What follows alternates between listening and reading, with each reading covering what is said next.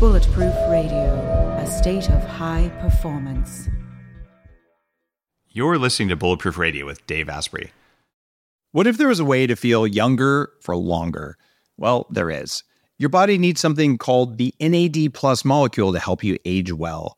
When you're young, your body makes a lot of NAD+, and that helps you make energy, it helps you keep your DNA healthy, absorb nutrients well, and it protects your cells from stress. But once you hit about 30, your NAD+ levels start to drop. The good news is that longevity scientists have found some things that can help, like niacin, niacinamide, and Niagen. They help your body make more NAD+ even as you age. All three of these are in an amazing formula called Qualia NAD+. Check out Qualia NAD+ risk-free for up to 100 days at neurohacker.com/Dave15 to save an extra 15%. That's neurohacker.com/Dave15, Qualia NAD+. It's what I use. What if there was a way to level up your energy, get rid of stress, and take more control of your body? Welcome to Quantum Upgrade. This is a new technology that taps into quantum energy to help you feel amazing. Quantum Upgrade has a lot of different products that help protect you from EMF and help activate your body's natural healing abilities. You can expect better sleep, more resilience, less stress, and better blood flow. The cool thing about Quantum Upgrade is that the products are backed by a lot of heavy-duty scientific studies, and there's a new measurable upgrade. You can now use Quantum Upgrade to increase your consciousness levels between 1,400 and 2,200 on the Hawkins map of consciousness. If you don't know what that means, do some research because it's impressive, it's fun to learn about, and it's something that I've come to understand. Ready to try Quantum Upgrade? Visit quantumupgrade.io/Dave for a 7-day free trial. Today's cool fact of the day is that donkeys kill more people annually than plane crashes, which is why you should be more afraid of donkeys than you should be afraid of flying. And because that was a short, cool fact, and we always have cool facts of the day, the other one is that you burn more calories sleeping than you do watching TV, even more so if you make the room colder when you go to sleep. Everyone's talking about red light therapy beds, and for good reason. There's a company called ARRC LED that's building an entirely new class of LED devices. ARRC LED beds integrate proprietary scanning technology and frequency protocols to shape the delivery of 6 different wavelengths in dose-optimized photobiomodulation. Yes, that's a lot of words. What it is, though, is that photobiomodulation improves the underlying energetics of the cells in your body. And those changes can benefit nearly every tissue and organ and system in your body. You change your cells and you change your life. For more information, visit arrcled.com. I'm really excited about today's podcast because today's guest is a friend and a luminary in the field. Donna Gates is the creator of the Body Ecology diet. This is one of the first diets out there that was really looking at the role of gut health and histamine and yeast in the body. And Donna's done work with all kinds of people, including autistic children, in looking at how gut health influences your brain. Now, you may be listening to this and saying, I'm not an autistic child. What's in this podcast for me? Number one, you may be an autistic child and just not know it. But more likely than that, you are an adult who has brain function, either problems or abilities. Either way, whether your brain works perfectly as you see it all the time, or whether you know you're tired and foggy some of the time, your gut health still impacts your ability to think. And that's why I've invited Donna on the show today, because she's spent many years in the field. Her work stands as the foundation for things like the specific carbohydrate diet and the GAPS diet and things like that. So Donna, welcome to the show. Thanks for taking time today to be with us. Well, thanks for having me on. I've actually been looking forward to this all weekend long. So I hope you ask me the right questions. I hope you ask questions I can answer. Well, given the times we've sat down, we usually tend to geek out and talk about all sorts of unusual gut things. So I'm going to do my best to not ask you all the weird questions about specific species of gut microbes, unless they're relevant to everyone out here.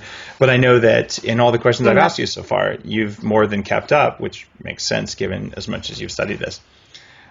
First off, What's your background? How did you get to be the person who created the body ecology diet?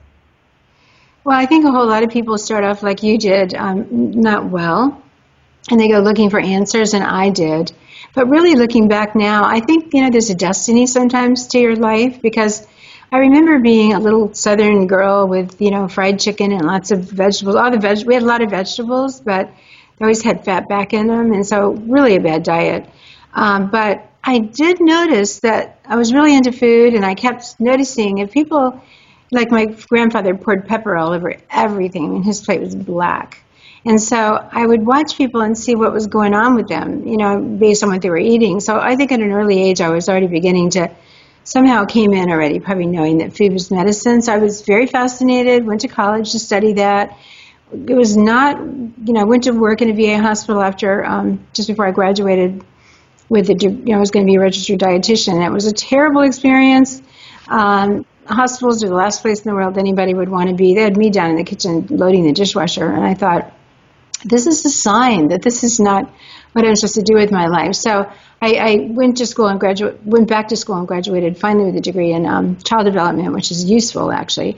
And then I just never stopped studying. And then, I think twists and turns, like so many different doors opened at the right time for me to, like when I started work, 10 years into the work that I've been doing now, I started working with autistic children. So they came later. But, when you work with an autistic child, they have everything that's wrong with them is wrong with us too. It's just that we don't have that behavioral brain issue going on, not like they do. And so working with autistic children is extraordinary training. So you view autistic kids as kind of the canaries in the coal mine, Is okay. So the things that they really are. Okay. They're truly a sign that this generation, the generation, for example, that your children belong to, they're really, as a whole, in serious trouble. And the human is we're protected, and so we can't really see. For example, this is a little complicated, but I hope I can explain it well. Your wife, let's use Lana for example. When your two little kids, when Lana was inside her mom, and her ovaries formed right away, immediately. Yeah. But in the 5th month, the eggs, the woman's ovaries, the ovaries fill up with eggs in the 5th month. So, in other words, Lana's mother's health determined the quality of those eggs. Yeah. And so, when you met Lana, you had 2 beautiful kids. They really are coasting on 2 generations back. Does that make sense? It's the whole epigenetics argument, right? Well, it's just the fact that your children are showing you your grandmother's health, their grandmother's health, right? Mm-hmm. So it takes a couple of generations before we see that the kids are in trouble. So what we're going to see when, like your children, when they grow up, most in their generation as a whole, because your kids are unique, they are going to have trouble with fertility. They won't be able to reproduce. It's going to be a real serious problem. A lot of birth defects and sad things. We're looking at disaster, and everybody's kind of either not looking at it or they're burying their head in the sand, hoping that it doesn't happen. But it's going to happen if we don't do something. And I think that's why I'm really fascinated, because there have been, like me, I've been doing this work for over 20 years. There's a lot of us that have been doing work for a long time, sometimes on our own little planet doing our thing. But what's happened right now is a whole bunch of people are coming together, like you and I meeting, and Sarah Gottfried and JJ, and a whole bunch of us are bringing our tribes together, sharing information, helping each other. So that tells me that we're really at the tipping point, and it's very exciting. There's never been a time where so many people are bringing information, even though there's a little bit of difference in what some of us are teaching. Mostly there's the truth in what we're teaching. A lot of us say the same thing in different ways. So it's just going to be an extraordinary time for these children. I think just in time we're going to turn things around. Well, I certainly hope so. I can tell you, I'm not that worried about a global population problem because the research for the Better Baby book really taught me, fertility rates are declining so precipitously that already 1 in 8 couples doesn't conceive naturally. They just can't do it. So you fast forward another generation or two, and we don't have to worry about there being that many billions of people. I'm glad you said that. And I have a friend who's an endocrinologist, and he's really well known. He teaches a bunch of other ones. And he was telling me that what they're seeing is that many couples are actually becoming pregnant and conceiving. But nature's very, very strict. And so in the first 28 days of life, if that baby's not going to be really close to perfect, that baby isn't, the woman loses, she thinks she's having a normal period. She has no idea she was pregnant. That's happening a lot too. So we are conceiving, but there's not a healthy enough embryo to become a baby. Yeah, it's a scary ongoing problem, and it's not just even the women, men too. You get unhealthy men who are fathers, and then the chances of there being birth defects happens as well. Mm-hmm. So we'll say we agree that there's a major multi-generational problem. Let's take a child who's born and develops autism. They're probably born with a more hyper-focused or hyper-aware immune system, so they're getting some autoimmunity. They probably have some problems with their gut bacteria. They may have some problems with toxic metals or with mold toxins. Some external event precipitates an autoimmune neurological condition. Now, you have a series of things largely affecting gut health that can help to turn this around. What if you take those same types of things and you give those to someone who doesn't have autism? What typically happens to those people? Well, almost everybody today, without realizing it or not, they've got some gut dysbiosis going on. Yes. So honest, anybody is going to improve if they take sugar out of their diet, gluten out of their diet. And of course, I'm a big proponent of fermented foods, and we have to go into that because there's a subset of people that don't do well in fermented foods at first. So I know you want to talk about that, but it's just even if you don't have a gut problem today, you could have one tomorrow. It's easy to shift the balance of the microbes in the gut. People are struggling with things that they don't even know is connected with the gut. For example, depression. You may feel flat and just life is just depressing simply because you have the wrong microbes in your gut. Or obesity. You will find many people saying, well, I don't eat anything. I really don't. And I know they're telling the truth, so that's not an issue. They really aren't eating anything, and they're not even eating bad foods, but they've got the wrong bacteria in their gut. And so they're every little bit they're eating, no matter what they're eating, is making them fat. So, I think I was in that camp when I weighed 300 pounds. I really did eat less than my thin friends, and it was not about willpower or laziness or any of that. It was just about, calories in does not equal calories out, partly because of the gut biome, partly because of hormones. But you were in a really stressful job, and stress kills the good bacteria, and that lets the bad ones grow. And so for many of us, we live in a really stressful world, partly because we choose to. It's not that some of us don't have that much. We don't have financial problems, or we don't have health. We have wonderful children, all the things that some people have a problem with. And some of us don't have those problems, and yet we do too much. We watch TV and we watch these exciting shows at night that make our cortisol go up. We don't sleep enough. Or we just choose to do too much. I choose to do. I'm in that category. I deliberately choose to fill up my plate with too many things. So I create my own stress. Yeah, you have a reasonably healthy gut biome, right? Well, I take care of that because I honestly do have the knowledge and the science. So years ago when I started doing body ecology, and I came up with that term. So this is why, again, I think there's always a little bit of divine intervention sometimes in what happens in your life. I even came up with this term, body ecology, before I put the whole thing together and began talking about the gut ecology. But we have an ecology on us and in us. And so I started, I first got into the whole thing because I was trying to get well, and then along the way met Dr. Crook, and he'd written the Yeast Connection, and I thought, aha, I have years of antibiotics, birth control pills, stress, those things. I have a yeast infection like millions of women do. So I thought, I'm going to figure out how to get over a yeast infection, because his book wasn't quite strict enough. And so I'd had a lot of training at that point in natural medicine, natural healing, Chinese medicine, all that. So I thought, I'm going to find the answer. And I started from scratch, looking at the condition. Not that much was known about it then. Looking at foods and matching that up. But then down the road, I was constantly learning more and more, and I began to understand about the immune system. You have to have a really strong immune system to overcome candidiasis.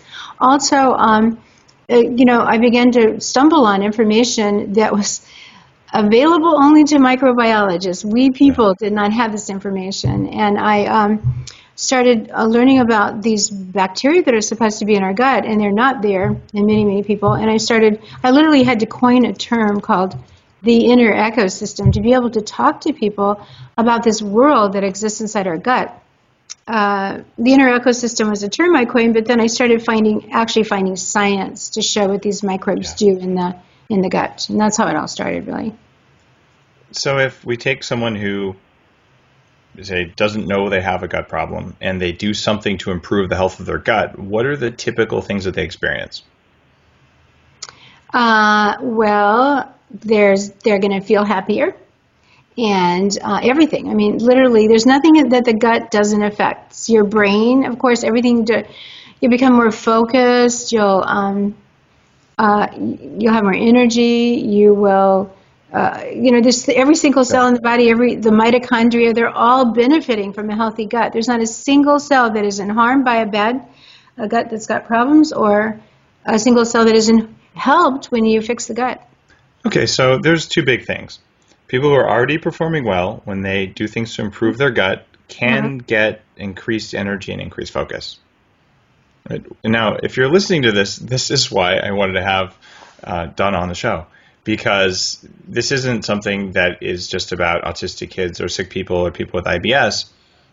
The bottom line is that if you're eating a normal or somewhat considered normal American diet, you're eating all sorts of foods, a lot of them processed, and you're eating foods that have things that kill bacteria in your gut, and you're probably putting yourself through quite a lot of stress. So if you want to be a resilient beast, which is certainly a part of being bulletproof, is just building high-performance resilience. So yeah, you might go through stress, but your gut biome doesn't get destroyed and you don't get destroyed.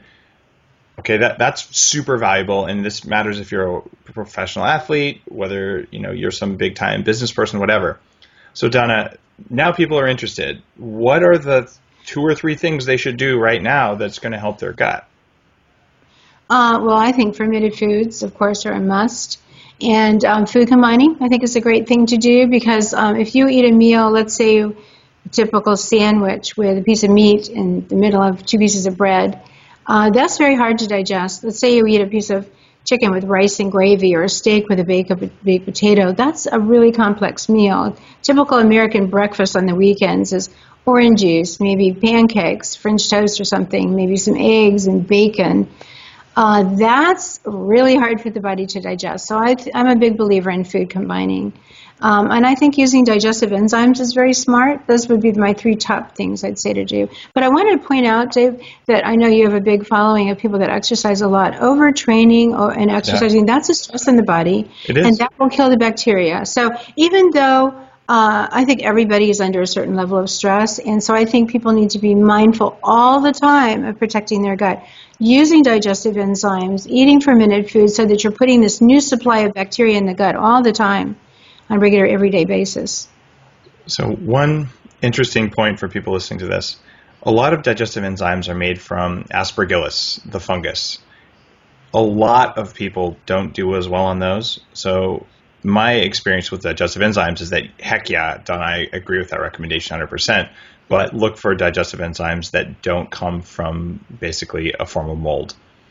Well, those are your plant-based ones, but hydrochloric acid, pepsin, and pancreatin are not from that source. So those are animal eater. Yeah, those are the ones that I take. Yeah, those are good. And so the ones that are plant-based, those are the ones that come from the ones that come from Aspergillus, you're saying? Yeah. Exactly. In other words, digestive enzymes don't usually come from plants, they come from animals. So things that come from an animal, like from their digestive tract, are usually pretty good. Things like ox bile, things like pancreatin that comes from an animal source. And they tend to be low as we get, as we stress out, as we get age. Those are the ones that we start to stop making. And so replacing those makes sense. I've been taking those with just about every meal for 15 years, and I think it's just important, because even if you have a somewhat healthy gut, supporting that is just a good idea. Okay. No, I totally agree with that. Me too. I'm pretty religious about taking digestive enzymes. Now, let's talk about food combining. And to be really open about it, I experimented with food combining a long time ago. I was really strict. I kept logs. This is like more than 10 years ago when I was doing some of the nutritional stuff that I was figuring out. So I kept logs, don't eat watermelon with this, never eat lemon and cantaloupe together, and all these other weird rules that honestly didn't always make that much sense, and I never detected a single difference in my health from it. So why food combining? Why is it in your top 3? Well, because to me, lemon and watermelon are fine together. I'm kidding. I don't remember what it was, but watermelon had a special status, and it was just like, really, some of this is a bit excessive. But well, so really simply, fruit digests very, very quickly. So if you're going to eat a piece of fruit, it's going to be in and out of the stomach in about 30 minutes. So if you eat a piece of toast, let's say, with the fruit, bowl of cereal with milk, it's all trapped in there, and it's going to cause gas and bloating. And so you're fermenting that food basically in a bad kind of way. And then as far as meat goes, like if you have a piece of turkey, let's say, put it on a sandwich, 2 pieces of bread, you're same thing. Like that's very complex. That's just difficult. You're asking a lot of the digestive tract to do that. Now, if you've got a real strong digestive tract, then forget about food combining. But if you are sensitive, then it makes a big difference. And so what I would put with a piece of chicken or lamb or fish or something is just vegetables, non-starchy vegetables. And there's tons of those: asparagus, green beans, broccoli, and tons of them. And then if I were having something like resistant starch, I know that's a big term in your community, and rice or quinoa millet, I would put that with vegetables too. And what about fat? Would you mix fat with that? Yeah, fat can go with anything. Cool. Good fats can go with anything. Butter goes with everything, even watermelon, right? Probably so. I haven't done that. Sounds disgusting. Oh, wait, you reminded me of something. I got to say this. Actually, fat would be good to have with watermelon because watermelon is very sweet. Mm-hmm. And when you put fat into a meal where there's sugar, it slows down the assimilation of the fat. So yes, that would be a good combination. Okay. If someone makes a watermelon butter smoothie and drinks it, I will be shocked and amazed and only slightly disgusted, but I imagine we'll see that on YouTube, Donna, because we just had this conversation. Well, I would rather them not put the watermelon in there, but they could use some other fruit. And then what I'd like to see them do is use medium chain brain octane oil instead. I think that would be a nicer, lighter combination. Yeah, if you're doing a fruit smoothie, certainly putting some fat in there makes it so much more satisfying and helps us stop the food cravings. Because you mentioned fruit digests really quickly. And I'm like, honestly, you don't need much fruit. And if you're going to eat fruit, eat the really high nutrient fruit that's low in fructose. And that's why the Bulletproof Diet roadmap has them sort of ranked in that order. Yeah, I love your chart, by the way. We're just like so close. And our thinking is 100% on. Yeah, we agree on. Well, I think I have some questions about fermented food we're about to get to, but we agree on like 99% of things. And it's those little differences where some people listening are like, oh my God, seriously, like who cares? But I'll tell you who cares. Like people who want to kick ass care because like it's those little differences that separate the winners from the losers. It's 100th of a second. Another thing that's going on, a huge number of people, I want to say at least 80% of people have yeast infections in their body. That's another reason why fruit, especially the sweet fruits, are not good. You always have to realize that somebody who's not well from any condition you can think of, cancer, diabetes, heart disease, whatever you can come up with, they're going to have a yeast infection. And so you've got to always be mindful not to feed those yeast. What about protein and fat as a percentage of it on the Body Ecology diet? Where do those come in? So based on the way the body likes to function, I like for people to just begin bringing protein in their diet from 11 to 2. That's the time of the day when the body really is needing it. Well, it depends on what time you get up in the morning. Sure. But for the most part, by 11 o'clock, your body needs it, maybe sooner for some people, because the brain needs that protein to wake up and to function. Also, animal protein makes us feel grounded. But by the end of the day, if you switch then to the quinoa millet and lots of vegetables and a little bit of fermented food kind of a diet, you're actually going to produce a lot more serotonin, and that calms you down, and then you start to go to sleep. And because serotonin turns into melatonin, I think we need that calming quality. I know that's true for blood type A. I happen to have met Dr. Peter Giordano's father about 36 years ago. I went to him as a patient because I was trying to find answers myself. And when I learned about blood type in his diet, I was really intrigued. Now, his diet, originally the father had a different diet than Peter has. Peter changed his father's diet, actually. I think actually the father's diet's more accurate. But from that point on, 36 years ago, I started asking everybody, what's your blood type? What's your blood type? When I started working with autistic children, I asked their mothers, what's your blood type? What's your son's blood type? Almost all of them are blood type A. 8 out of 10 of those kids are blood type A. And I put that out into the autism community. It's much more well known now. So to me, says something, statistically says something. So I find especially blood type A needs that more of those kind of foods in their diet, the quinoa, the millet. I mean, they need them on a consistent basis. They don't need a lot, but they need it because it's got a calming quality for their body. What would happen if they instead just used a straight resistant starch, like a plantain flour or the high maize resistant starch or even potato starch, as a way of avoiding the more we'll call it the more aggressive fibers that are in seeds and still getting all the stuff that ferments? It's almost like resistant starch it's not technically a fiber, but it oftentimes occurs with fiber. So I've had negative results with most, including like millet and buckwheat and those other things. So I'm trying to understand. I mean, you have a lot of experience. Potatoes are fine. For that reason, we have the red skin potatoes on the diet because they're providing that resistant starch. We've got to watch out for sugar, though, because candidiasis is such a problem. And so, red skin potatoes are the lowest in starch and sugar. So I think those are great, too. What about lectins? I mean, aren't those a substantial issue for 20% of people at least?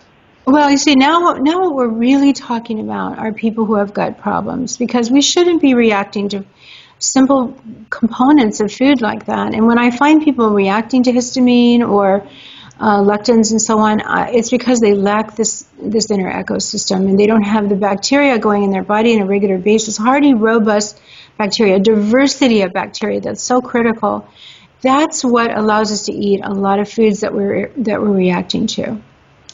So I've read studies that say 20% of all cases of rheumatoid arthritis come from the nightshade family.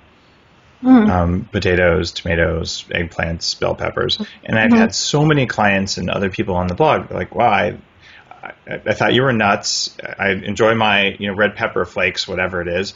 But I finally, for a week, tried doing no nightshades, and what do you know? Like, all of my problems resolved, and I feel like my little brain fog went away, and like, wow, I didn't know I could feel this good.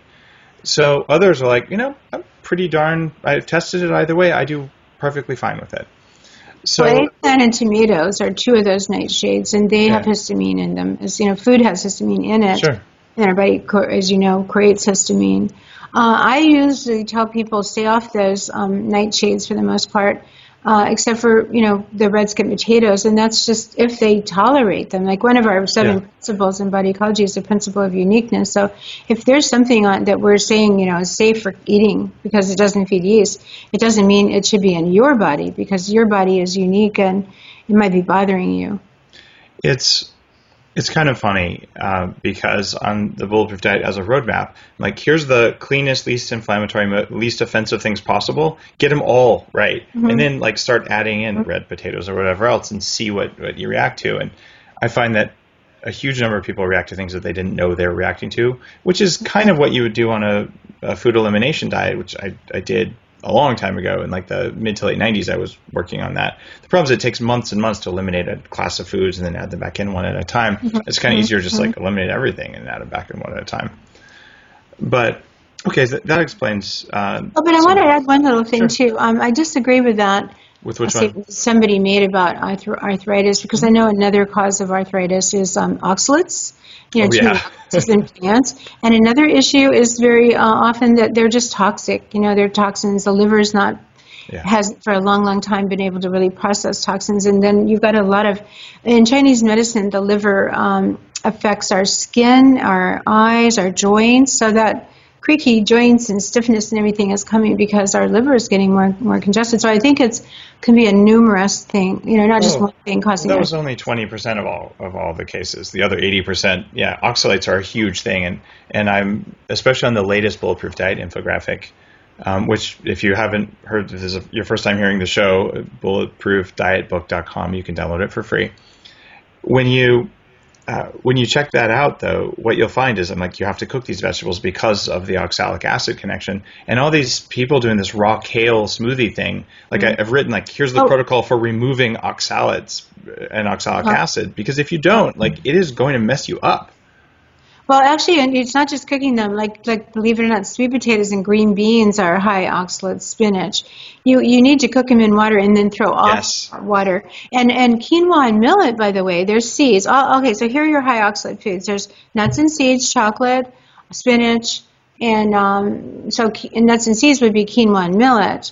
And then there's a whole bunch of other vegetables like sweet potatoes and green beans, as I mentioned. But what I'm telling people to do these days, now that I understand about oxalates, thanks to my work with autism, is I actually take a big pot of water, get that boiling like you were going to boil pasta, put in some salt, drop in your soaked quinoa or millet, boil them for about 11 minutes for the quinoa, about 13, 15 minutes for the millet, then drain all that water off. And then catch the quinoa at the end there. And then it's very nice, very fluffy and delicious when it's cooked like that. But also you've gotten rid of the oxalates. You just poured them down the drain. So the way food is prepared is another art, really, to making food medicine. It's the same with kale and all the brassicas.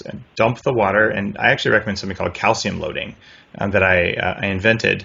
The idea being add calcium to the water, it's calcium carbonate, which will precipitate out the oxalic acid. That way, any oxalates that are left are already put in a crystallized form so you can excrete them. Otherwise, the oxalic acid enters the body, binds with calcium in the tissues, and causes way more damage. So at least isolate the oxalic acid in the GI tract. And I just cringe when I see these, a lot of my CrossFit friends I'm going to do a kale smoothie, raw kale in the morning. Your thyroid, your joints. There's spinach and raw spinach too. Another big one. But according to the University of Nebraska, because again, oxalates are a big issue in the community, autism community, kale's fine. So is cabbage and which species of kale, though, right? Because the lacy kale is not fine. We probably both need to look into that. Yeah. But Susan Owens has a really good up-to-date list of, that's a big community. Her work is probably the most advanced with oxalates, but it's just to try. If people just type in Susan Owens trying low oxalates, they'll find her, and then look into that, because I do really think it's a very important piece of information that people are missing. Again, trying to be healthy, thinking these foods are healthy, eating a lot of nuts and seeds. I see people putting a lot of almond milk in their smoothies, and that's another extremely high source of oxalates. So what they're doing without knowing it is adding a lot of oxalates throughout the day. They don't realize, and that little piece of chocolate, that little square piece of chocolate that we see the research that says it's good for you for all these reasons, it's also got a backside to it. That's one thing I want everybody to understand is every single thing we put in our body has a positive and negative side to it. It might be good for you, it may be harming you. And you'll keep seeing research on, this food, here's its benefits, and then milk is a good example. For some people, it's a poison. For some people, they do great with it, particularly if they ferment it. But we're also unique, so we need to find out the foods that are best for us. And that's where this whole new world that's opening up on nutritional genetics, it's called nutritional genomics, is very, very exciting, because we're going to be able to, actually even now, we can get our genes tested. How important in your methodology is the source of the saturated fat versus just saying all saturated fats are the same? Because clearly MCTs are doing something different than butter. Butyric acid is doing. Yeah. So butyric acid is very, very good for the gut, and bacteria need it too. Medium chain triglyceride, excellent for the bacteria in the gut. The bacteria need it, and it's healing to the gut. Both of those are healing to the gut and protective to the gut lining. So that's a whole different category. And then you have to factor the genes. So your genes, you genetically maybe need more fat in your diet, and somebody else will have to limit the amount of saturated fat. And quality is everything. What happens if someone who has genes for less fat that you're talking about? What happens if they don't lower their saturated fat? Well, it's destroying the bacteria in their gut, And then there's the bad guys. The good guys go, and the bad ones take over, like Wadsworthia. And Wadsworthia causes inflammation to the gut lining. And then we have this permeable gut lining. Things are going to begin leaking through. It's affecting every cell in the body. It's affecting the brain as well. Protecting the gut lining. The gut lining is one cell layer thick. And where our skin, I think, has like 7 or 9 layers to penetrate it, the gut lining has one cell layer. So we have to protect that little one cell layer. The bacteria nestled into that. And it's very easy to destroy it. Even stress destroys it. But the bacteria are there to protect us. We were talking about oxalates earlier. I wanted to mention that around the age that we start crawling, we get a bacteria in our gut called Oxalobacter formigenes. And if we take an antibiotic, and who hasn't, we lose Mr. Oxalobacter, and he usually never comes back again. And so there's nobody eating the oxalates in the food. So a couple of other bacteria try to take over, like Plantarum is a good one, some of the bifidus bacteria, Bifidus infantis. They try to do his job, but they never do it like he does it. And so, again, so many things that we're talking about come back to these bacteria and what they're doing. So I think the gut, the bacteria, and our genes are a key to bit of information we're always going to need to look at. And we can now because the science is going there.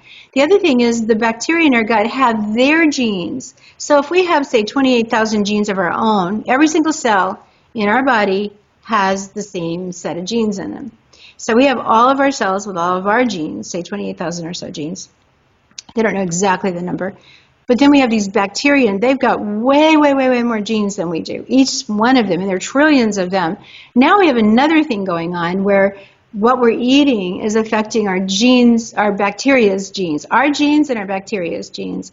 So, these are all this is like a new area of science that's just coming out. It's very exciting because it's going to clear up the controversy over, should I eat this or is this good for me? People are so confused because this expert says this and this expert says that.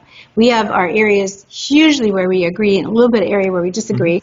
But it's going to boil down to what's right for your body, and the genes are going to be able to tell us that. And, of course, having the bacteria. We got to look at our genes. We got to look at our bacteria. Definitely agree. More genetics and more bacteria analysis, hugely important. And when I talk with Bulletproof people about, what tests you want to do, you want to look at your inflammation levels, you want to look at what's going on in the gut biome, and you want to look at your 23andMe results so you can see where your detox protocols are. And when you get those things, you're like, yeah, very important. You can learn a lot. Yes, very important. I totally agree. Top 3 recommendations for people who want to perform better. I've asked every guest on the show except one, that question. So not just for gut health, just your entire life and all of your wisdom, what are the 3 things that people should know? Not about diet? It can be about diet, but whatever the most important things you've learned in your path. Sure, give us your most important. I think that the most important thing I've learned is that it takes courage to live in this world. There's a lot of things that keep, obstacles that present themselves in front of us.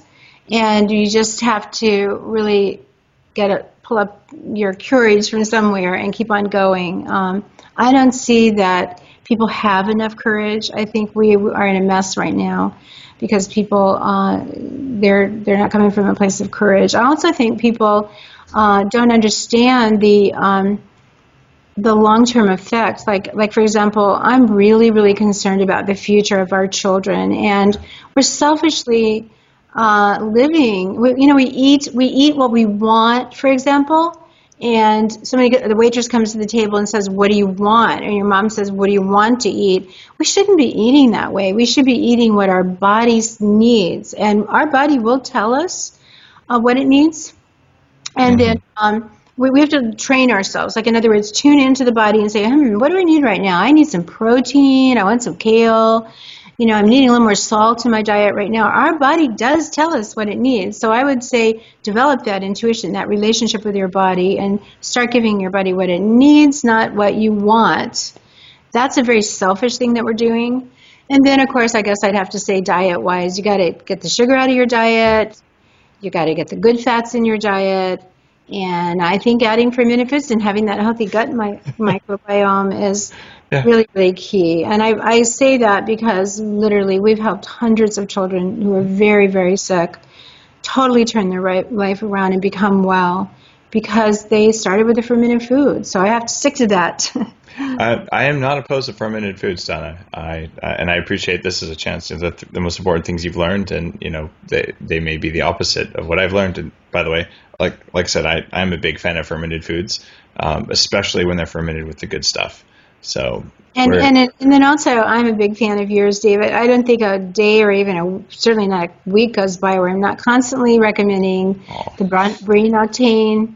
I sat down with a little tea in my cup and added the collagen, wonderful collagen. You told me that people sleep better when they have it at bedtime. I tell everybody that because lots of people have sleep problems today. I'd say that's a bit of advice. You've got to fix, if you're having a sleep problem, you got to fix that right away because you won't have energy. Yeah. Well, also your gut biome gets stressed if you don't get enough sleep, right?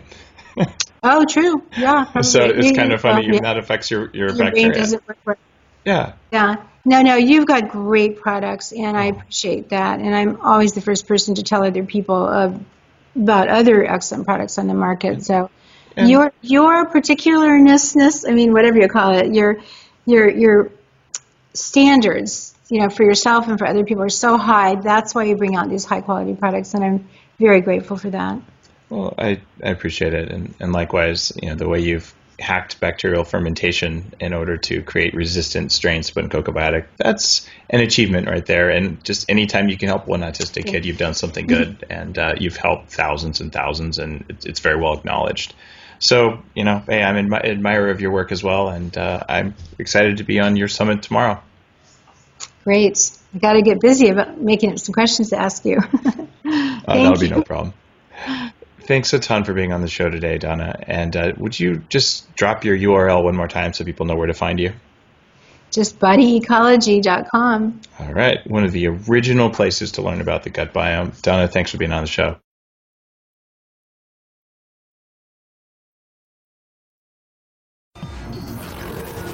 The Human Upgrade, formerly Bulletproof Radio, was created and is hosted by Dave Asprey. The information contained in this podcast is provided for informational purposes only and is not intended for the purposes of diagnosing, treating, curing, or preventing any disease. Before using any products referenced on the podcast, consult with your healthcare provider, carefully read all labels, and heed all directions and cautions that accompany the products. Information found or received through the podcast should not be used in place of a consultation or advice from a healthcare provider.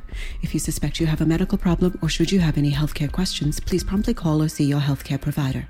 This podcast, including Dave Asprey and the producers, disclaim responsibility for any possible adverse effects from the use of information contained herein. Opinions of guests are their own, and this podcast does not endorse or accept responsibility for statements made by guests. This podcast does not make any representations or warranties about guest qualifications or credibility. This podcast may contain paid endorsements and advertisements for products or services. Individuals on this podcast may have a direct or indirect financial interest in products or services referred to herein. This podcast is owned by Bulletproof Media.